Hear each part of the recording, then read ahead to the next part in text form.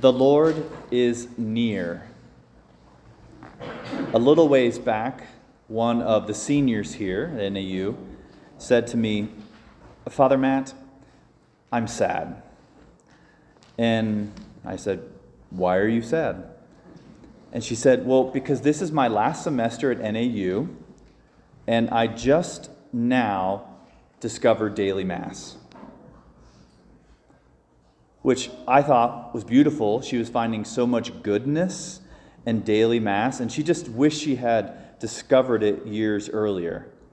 And my reply was, "Praise God, you know now."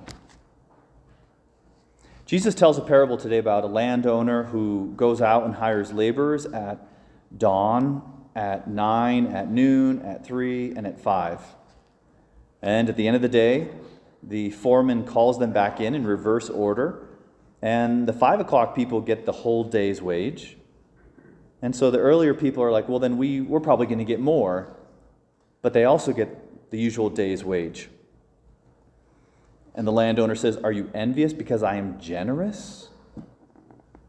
And so that word captures really the heart of this whole gospel, that God is generous. Maybe that hasn't been our experience. And if that's true, then it's important to talk to God about how I feel like He's not generous. In particular, ways that maybe I feel like He hasn't been generous with me.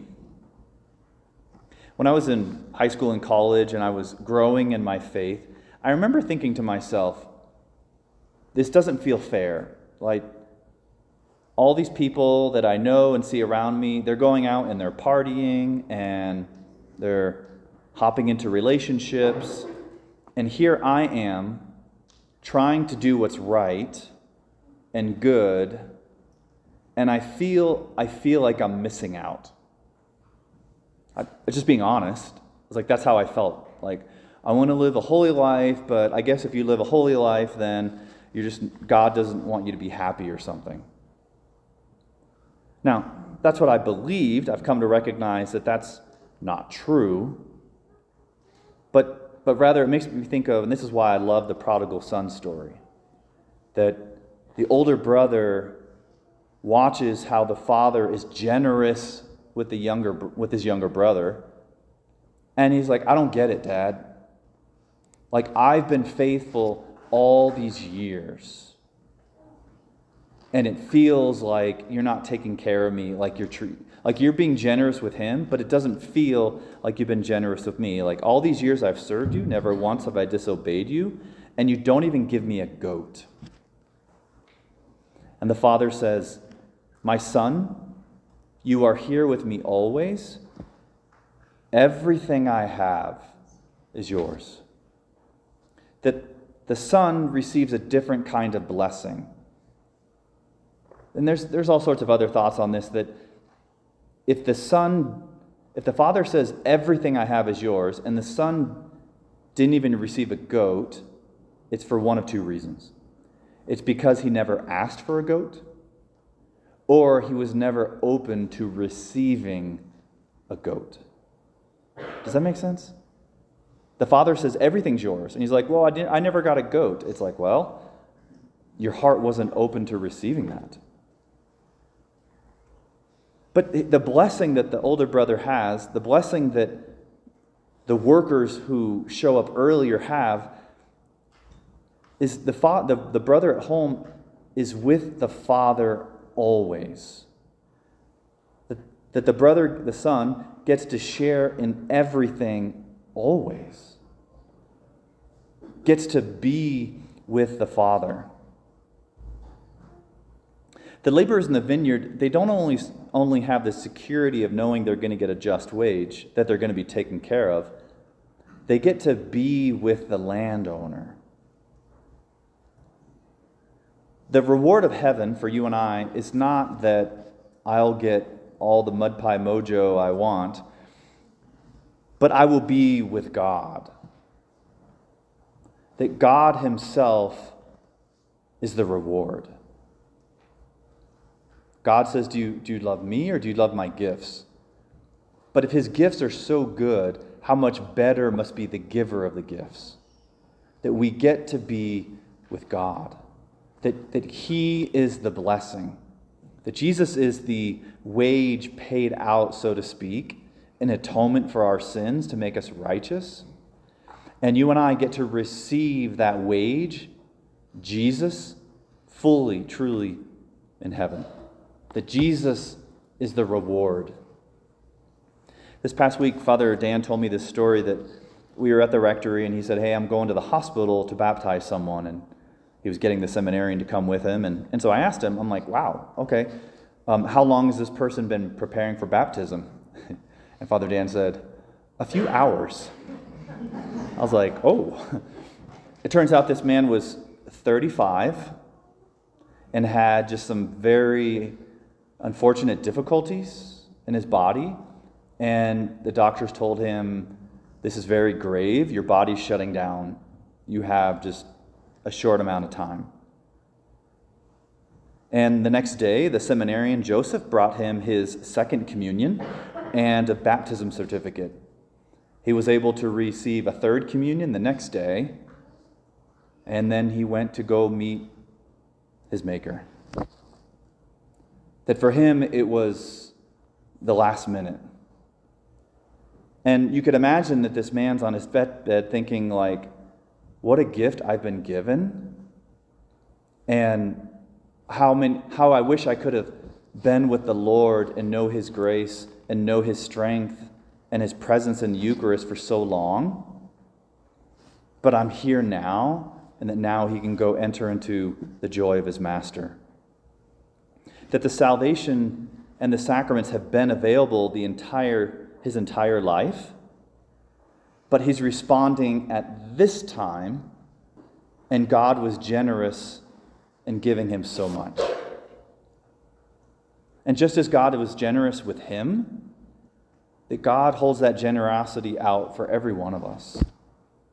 That God holds nothing back. That it's who he is. And if I feel like I'm not receiving it, then perhaps I have my own grievances that I need to air. My own frustrations that I need to get out so that there's room to receive once again. The truth is that the Lord is always near. The Lord is always knocking on the door. And why do people not open the door? Why do people wait? Why do people put off faith in God? I don't know. There's a million reasons, perhaps. But that's not what matters. What matters for me is, how will I respond? What is my response now? There was a French man named Jacques Fesch who, as a young man, at the age of 17, he walked away from the faith of his parents after his parents got a divorce. If that's what, if religious people get divorced, then, those hypocrites, I want nothing to do with it. And he walked away. He was later expelled from school because of laziness. He didn't want to do his work. At 21, he married his pregnant girlfriend in a civil ceremony. He was working at his father's bank, but then quit that job, left his wife and daughter, and went off with another woman where he fathered another child. He wanted at that point to escape even from that, to shirk all responsibility. He wanted to buy a boat and sail around the world. But his father said, I'm not giving you money for a boat. So Jacques said, well, fine, I'm going to go get the money somewhere else. And so he went and he was robbing this money changer. And in the course of what happened, his glasses fell off and he started shooting. He ended up shooting a responding police officer and killed him. And so now he's arrested for killing a police officer, and it looks like his whole life is just falling apart. He was actually kind of indifferent. He's like, what do I care? Life stinks. I don't care. He had a lawyer who was Catholic, and he mocked his lawyer's faith. And he ended up going to prison. While he was in prison after a year, he experienced this major conversion. He bitterly regretted his crime and became very pious. He could see what he had done in the light, and he felt bad. He kept a journal where he would write his thoughts, but he would also write letters back and forth to his brother and his stepmother, of which we have a lot of those letters. He went on to accept his crime, that I deserve this punishment. And he reconciled with his wife the night before he died. He died young. And his last journal entry was, "In 5 hours, I will see Jesus." That he knew that even with the terrible life that he'd lived, that the graciousness and generosity of God was bigger. That God's heart was always open to him if he was willing to accept it, to receive his love. In 1993, the cause for his canonization was opened, and now Jacques Fesch is called Servant of God, which is a step on the path of canonization. An unlikely person, but a reminder of how big and gracious God's mercy is. It took a lot in his life for his eyes to be opened, to see how near the Lord was, and for him to respond. But he did come to know God's generous mercy and love. And you and I, we can respond today. We can choose to let the Lord in. We can choose to put him at the center of our lives.